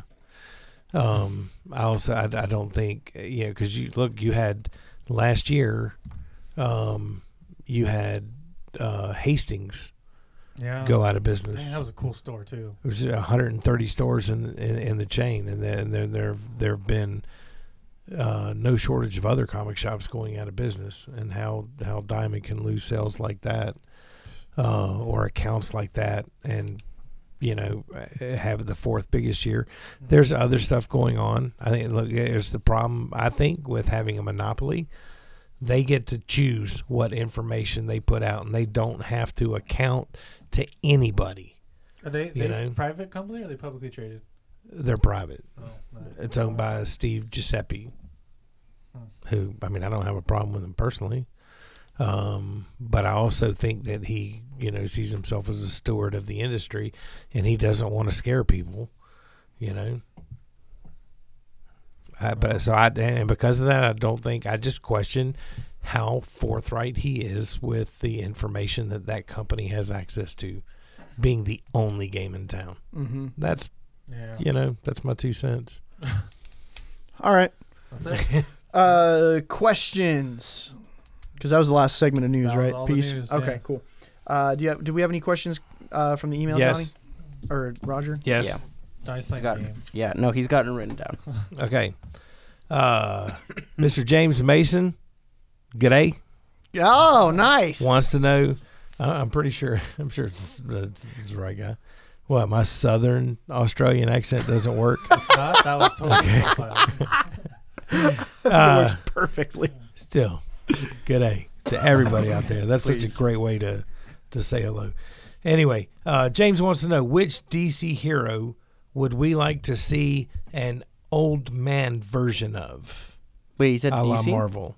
Which DC? Oh, Did he say Marvel? I don't know. I thought he said what Look it up. character. I thought that was the whole. Or was it just character? Maybe. I don't know. We can go with it. Doesn't matter. Which character would you like to see an old man version of? Oh yeah, And- We've he already did say gotten a DC. few. Huh. That's what I thought. Okay, DC. Which DC character would you like to see an old man version of, fighting what old man villain? We've already seen old man Batman. Yeah, we've That's- seen Old Man I Batman wouldn't, and you know, Superman. with- I would actually like to see Harlequin, and I know it's not old man. I apologize, but seeing No. Harlequin would be freaking awesome. But sometimes she acts like a dude. Well, right. Yeah, So make so- her really old and put her against in a like nursing home. old ass with- Joker or Penguin, even older. So, We've kind of got Hal too, in a sense, with the parallax stuff. well, that aged him. That didn't make him Yeah. old, though. In a I mean, sense. it'd be cool to see old man Hal like trying to. old. Yeah, man, but then again, like we had in Kingdom Come, we had Alan Scott, old man. yeah. You know, so we've seen a lot of that just from. I think it'd be cool, old man Aquaman, like a grizzled, king. It'd be like a Thor type. Yeah, thing something going like on. that. That'd be cool. That would be kind of fun Yeah. to see him like not wanting to like step pass. aside, from the throne. Like let's say he has like some kids that are like next in line and they're all just waiting for dad to die. So that'd Hey be kind of Roger, fun. ask me why I didn't say Wonder Woman. Because she's God. She's she God. can't get old. Well, I Thor know, can get I old. agree. She'll always be. That's because Thor sucks compared to Wonder Woman. Oh, Hey, them's shots fighting fired. words. But I I agree. said compared to Wonder Woman. I agree. Like I didn't, They're both pretty cool. Thor's cool, but Yeah. I'd take Diana any I day. would say Oh, something yeah. like Dick Grayson without Batman around. Batman's already passed away, and like Dick's like the new old man around. Wouldn't he be the same thing? I think No, aren't we Dick's getting? more hopeful? Yeah, Way more hopeful. yeah. No, Dick Grayson is a better Batman anyway. Like, Aren't we getting that with New Order. Yeah, New Order. But he's not old. He's Well- just, like, 40s. Yeah. I know that's ancient to you. Like old, like Hawkman or like, Hawkeye, you mean? Yeah, I'll- Hawkeye. I'd probably do Old Man Hellblazer. Oh, He's even already- more. He's pissed already off gnarly drunk on- enough. But yeah, just That'd be kind of fun. old, angry, talking Yeah. smack to the demons and stuff. That Yeah. would, that would be fun. Yeah, That'd be fun. right. That'd be fun. What was the other question?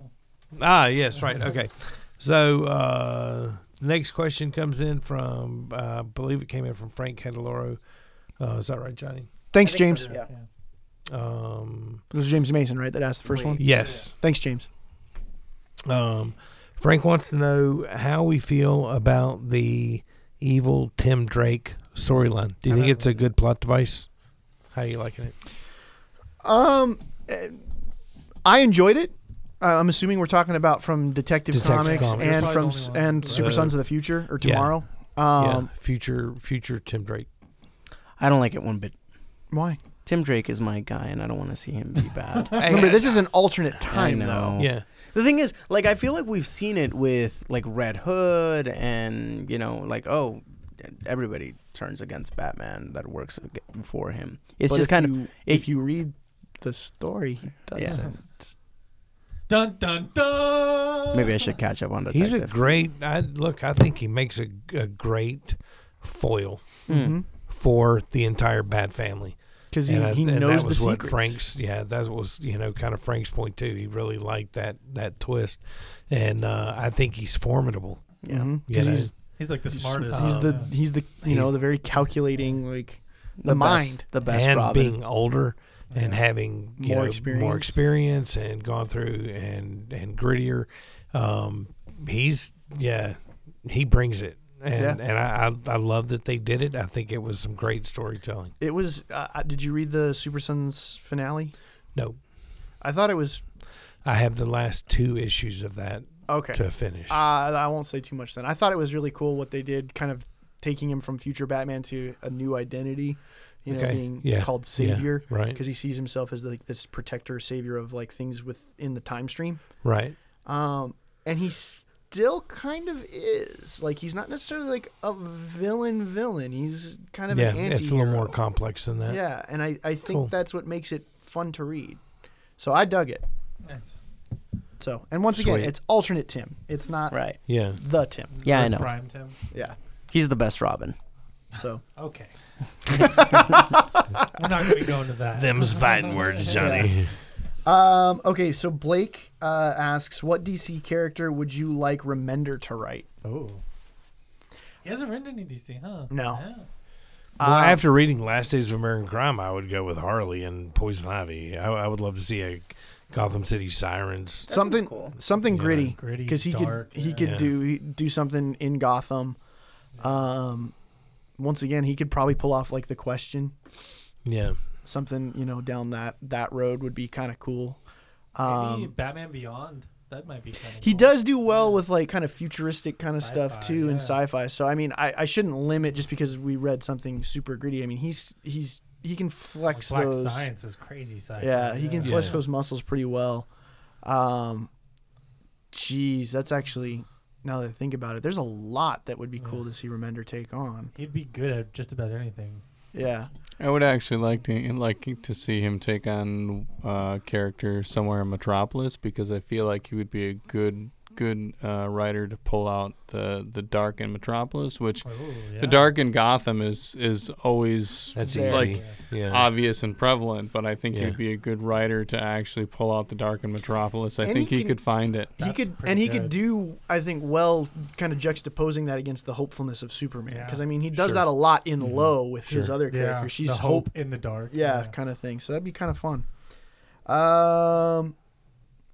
Blake also asks, what titles spinning out of Dark Knight's metal are you most looking forward to? I'm assuming he means the new age of DC New heroes. Age Isn't there one Heroes. like Sideways or something? isn't We there? have Sideways, we have Damage, we have New Challengers, we have the Immortal Men, Silencer, Terrifics. the Terrifics, Terrifics. and there's another one with Is there?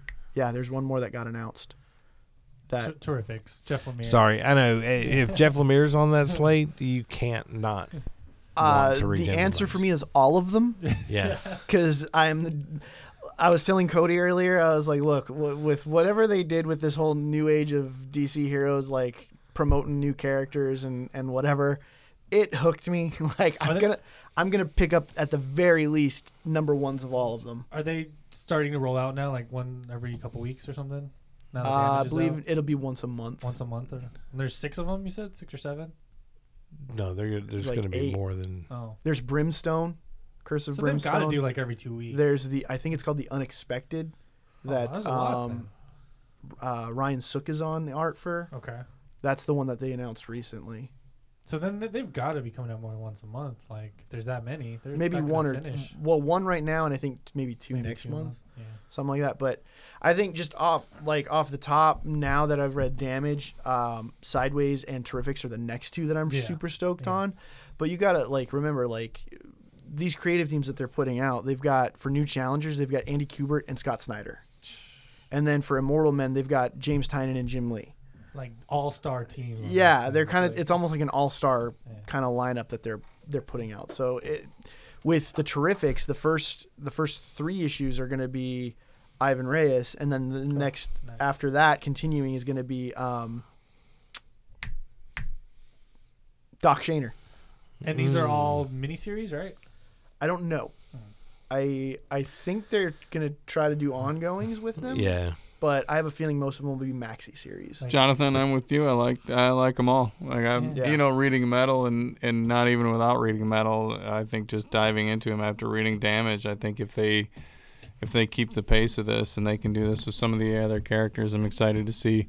DC has done such a wonderful job with the characters that they've had for so many years. It's kind of exciting to see what they're going to do with some new characters and Yeah. what they can develop. So I am kind of excited. Yeah. So I mean, with you do have some familiar faces in the lineup, like the Terrifics, but it's Yeah. just a new team. Right. But then you've got stuff like Sideways. We don't know anything Yeah, about who's that character, that and the character Sideways himself is a fan of the DC heroes. So when he gets the powers, I want to be like the DC Yeah, heroes. meta. Kind of a little bit like that. Or you have the character Curse of Brimstone.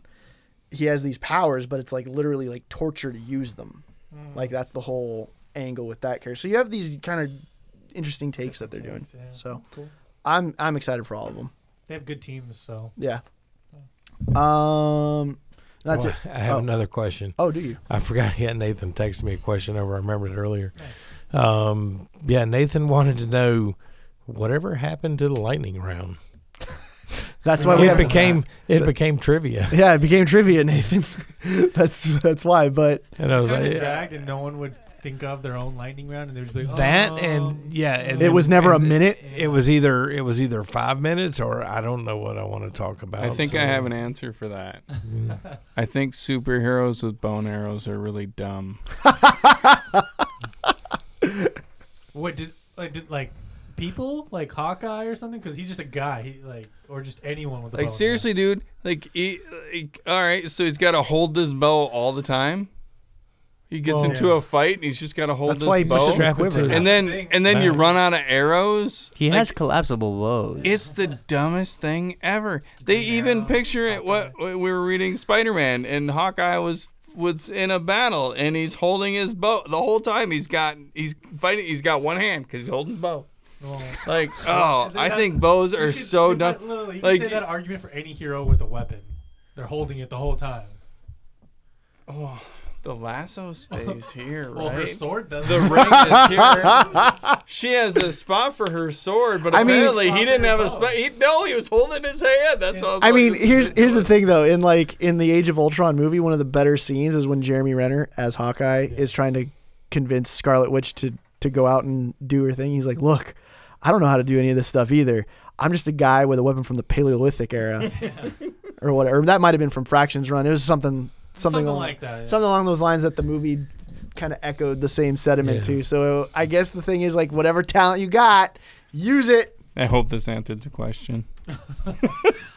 Apparently that was your because lightning we round. just spent a few minutes on your lightning that was the point. on It's your like it 10-second lightning round. It would become tangential, like. Wait, right. Anyway, if you guys like what you're listening to, please go leave us a review on iTunes. It helps us out. You can Wait. I have a question for you. Oh. This will be my lightning round, my 5-minute lightning round. Oh, God. Hey, Jonathan. Yeah. Did you read Oblivion Song? Did you finish it? Did that come out? I didn't finish it yet. It has not come out. But I'm intrigued. There's a secret that. Are we going to share that? Sure. Yeah, why not? So, Wait, what? Yeah. So Yeah. the whole first trade is already done. And they Released? No. Oh. Yeah. They sent special retailer only copies to hype the book. And Roger got one. I've read the whole trade. I read it Have you? yesterday. Maybe. Depends on how fast. That's what I told Johnny yesterday and Jonathan today. It's like that book could be worth hundreds of dollars. I'm like, I'm putting on gloves to read it, guys. So I don't want to read I it. just want to check it out. it's interesting. I'm It's intrigued it's okay. so far. What's it for? Robert Kirkman's new series called Oblivion. Oblivion Oh, Song. okay. It's like a post-apocalyptic type story. Okay. Yeah. All titles. Not really. Well, that's what it looks like from the Yes. previews. He's pulling out all stops to market this thing because Yeah. he sent retail before the FOC, before our orders are due for the #1 issue, sent us the first full graphic novel. So now, I mean, you got to wait 6 months to get a new issue, Yeah. to read the next part of the story. Well, that's how I read. Which was this is true. But he's, presumably thinking that, it's a strong enough story that retailers will up their orders for all, not just the first issue, but all of the first 4 issues. Now that you've read it, will you? I don't know. I'm conflicted. I have,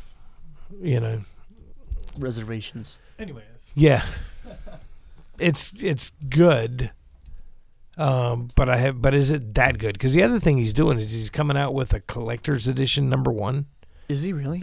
Yeah, it's more like a video game promotion than a normal Robert comic Kirkman promotion. has because- essentially become like what Kiss is, like the band. Like Yeah. if you can put like their whole marketing thing is like anything that can have our logo will have our We'll have logo it. and we will sell it. Yeah. Kirkman is becoming that machine. A Kiss toilet seat cover? Yes. Walking Dead's gonna have some zombified toilet seat or whatever, Yeah. some casket that you can bury that's gonna be zombie proof. They will go that far. So I wouldn't put it. Yeah. Skybound Store. Yeah, he has found a way to make money. Yeah, but it comes with the statue. Are you And serious? yeah, it's limited to 1,000. Okay, That's dumb. Alternate cover to #1. Okay, whatever, this little pack of print. I love it. and it's like love it. it's like $200 for issue #1, but it's limited to 1,000. And so I'm sitting back thinking, dude just figured out how to make $200,000 on a on a single comic. Kirkman knows his audience. But That's what it comes down to. yeah, Interesting. More power to him. But the story, there's enough there that it has me interested. The art, I'm on the fence about. I think the color palette is super dark, so that but Based off of but what I think that if it's an extended series in the vein of like East of West or Saga, Why the Last Man, Rachel Rising, something like that goes 45 to 60 issues, I'm down. I think that you could definitely do it, but that's not typically Kirkman's MO. He does long series for the most part. Yeah. Outcast is not going to stop anytime soon. Walking Dead. Yeah, I mean he goes on 10+ year runs. I don't know if there's enough there with this story, but he also, he knows how to mix it up. My thing with what I've read so far, and I only got a few pages in, is I still read Outcast. I still read The Walking Dead.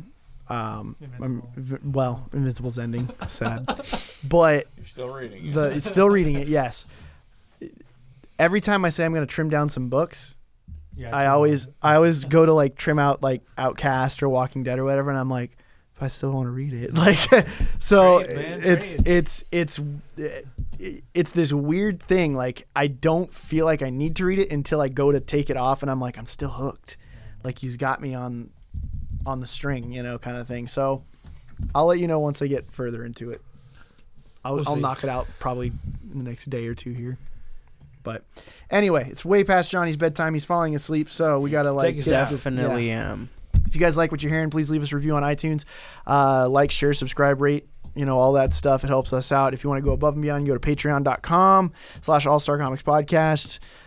You can get on as little as $1. $3 gets you the exclusive content. Typically, right now, our hot ticket item is Multiversity University, which thank you, Aaron, for sending in the email. Because we enjoy listening to Larry also. Can I ask questions? Yep. Right. Oh, yeah, guys, if you want to ask us questions, you can shoot them to the email and hear us I have a question. Poorly answer them. Yes. I have a question. Yes. What shirt am I wearing? The All-Star Comics podcast shirt that you got here at Horizon Comics for $16.95. Am I correct? You are. Where can everyone else get one if they like? Horizon Comics. And can they maybe email Horizon Comics to get one somehow? You should put them out. I've shipped if a you couple can. of them out. Did you There you go. Did you put them out on the Instagram? Yes. Oh, I missed that. Well, thanks for promoting for us. Yes, thank you, Dusty. Hey. God knows we're not gonna do it. Bad. I'm still waiting for you to put on that crop top one. I know. Anyway, if you want to keep up with everything at Horizon Comics, you can like Horizon Comics on Facebook.com. Or you can follow at Horizon Comics on the Twitters and the Instagrams. If you want to keep up with everything Johnny related, You can follow me everywhere at the Johnny2x4. Dusty. I saw Johnny. He did put that crop top on. It was originally a long shirt. He made it like that. Okay. Exactly. Sure. If you want to keep up with everything audio, video game, and wait.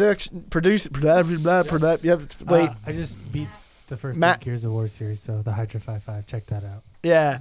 I am at St. Jonathan on the Twitters and the Instagrams. Thank you guys for listening. Have a great night, and we'll see you next week.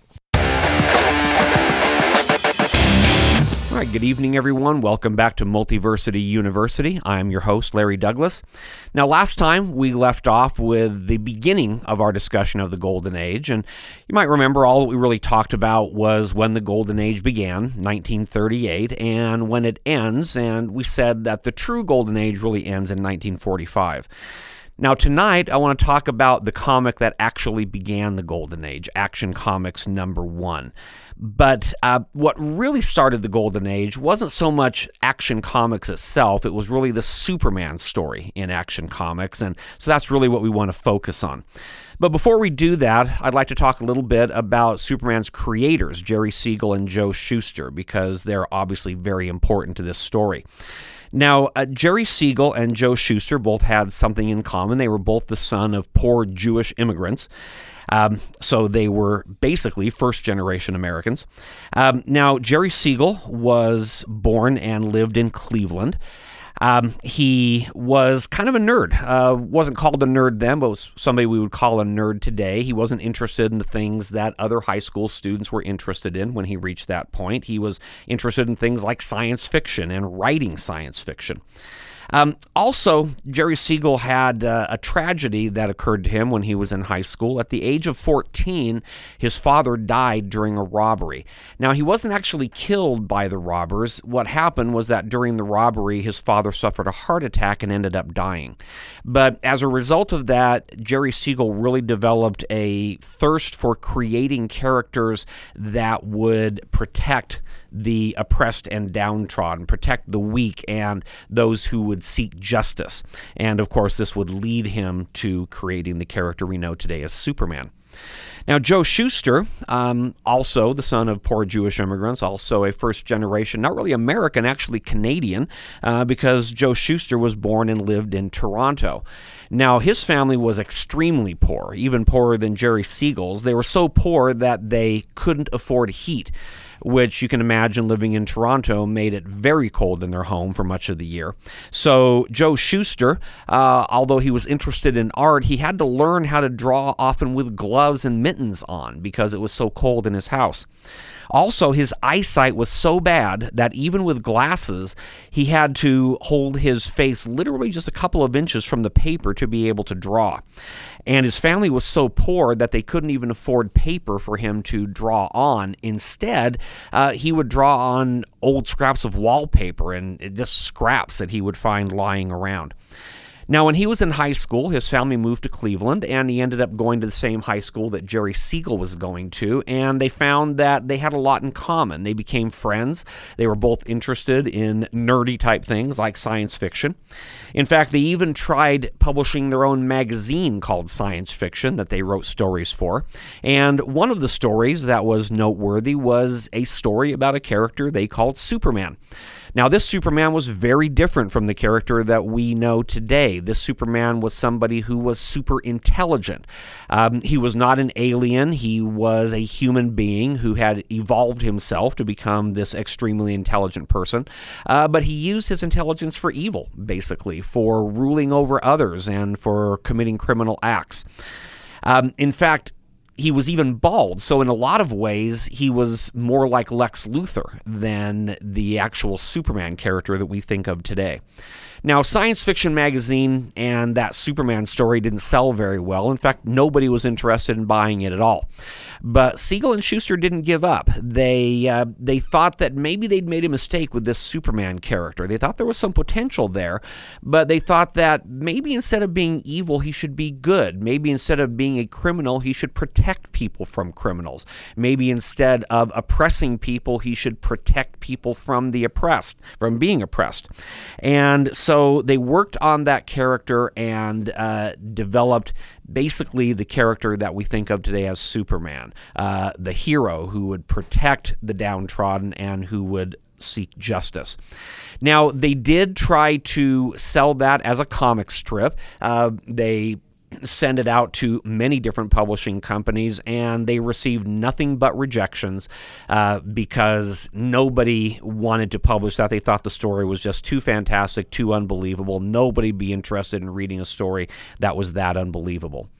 It didn't mean that Siegel and Shuster, though, were not becoming somewhat successful. They actually ended up being hired as comic book writers. They were one of those Jewish writers whose work was getting rejected that Major Malcolm Wheeler Nicholson turned to work for his struggling National Allied publications. And so he hired them to work for him, and they actually began writing for him with New Fun Comics number 6, and then they also went on to write for Detective Comics. In fact, they actually wrote a character called Slam Bradley, which was one of the more popular features in Detective Comics before Batman came along. And, of course, this would then put them in a position to be able to finally get their Superman character published, which we'll talk about next time. Thanks for joining us, and we will continue talking about Action Comics number 1 and the development of Superman on our next episode.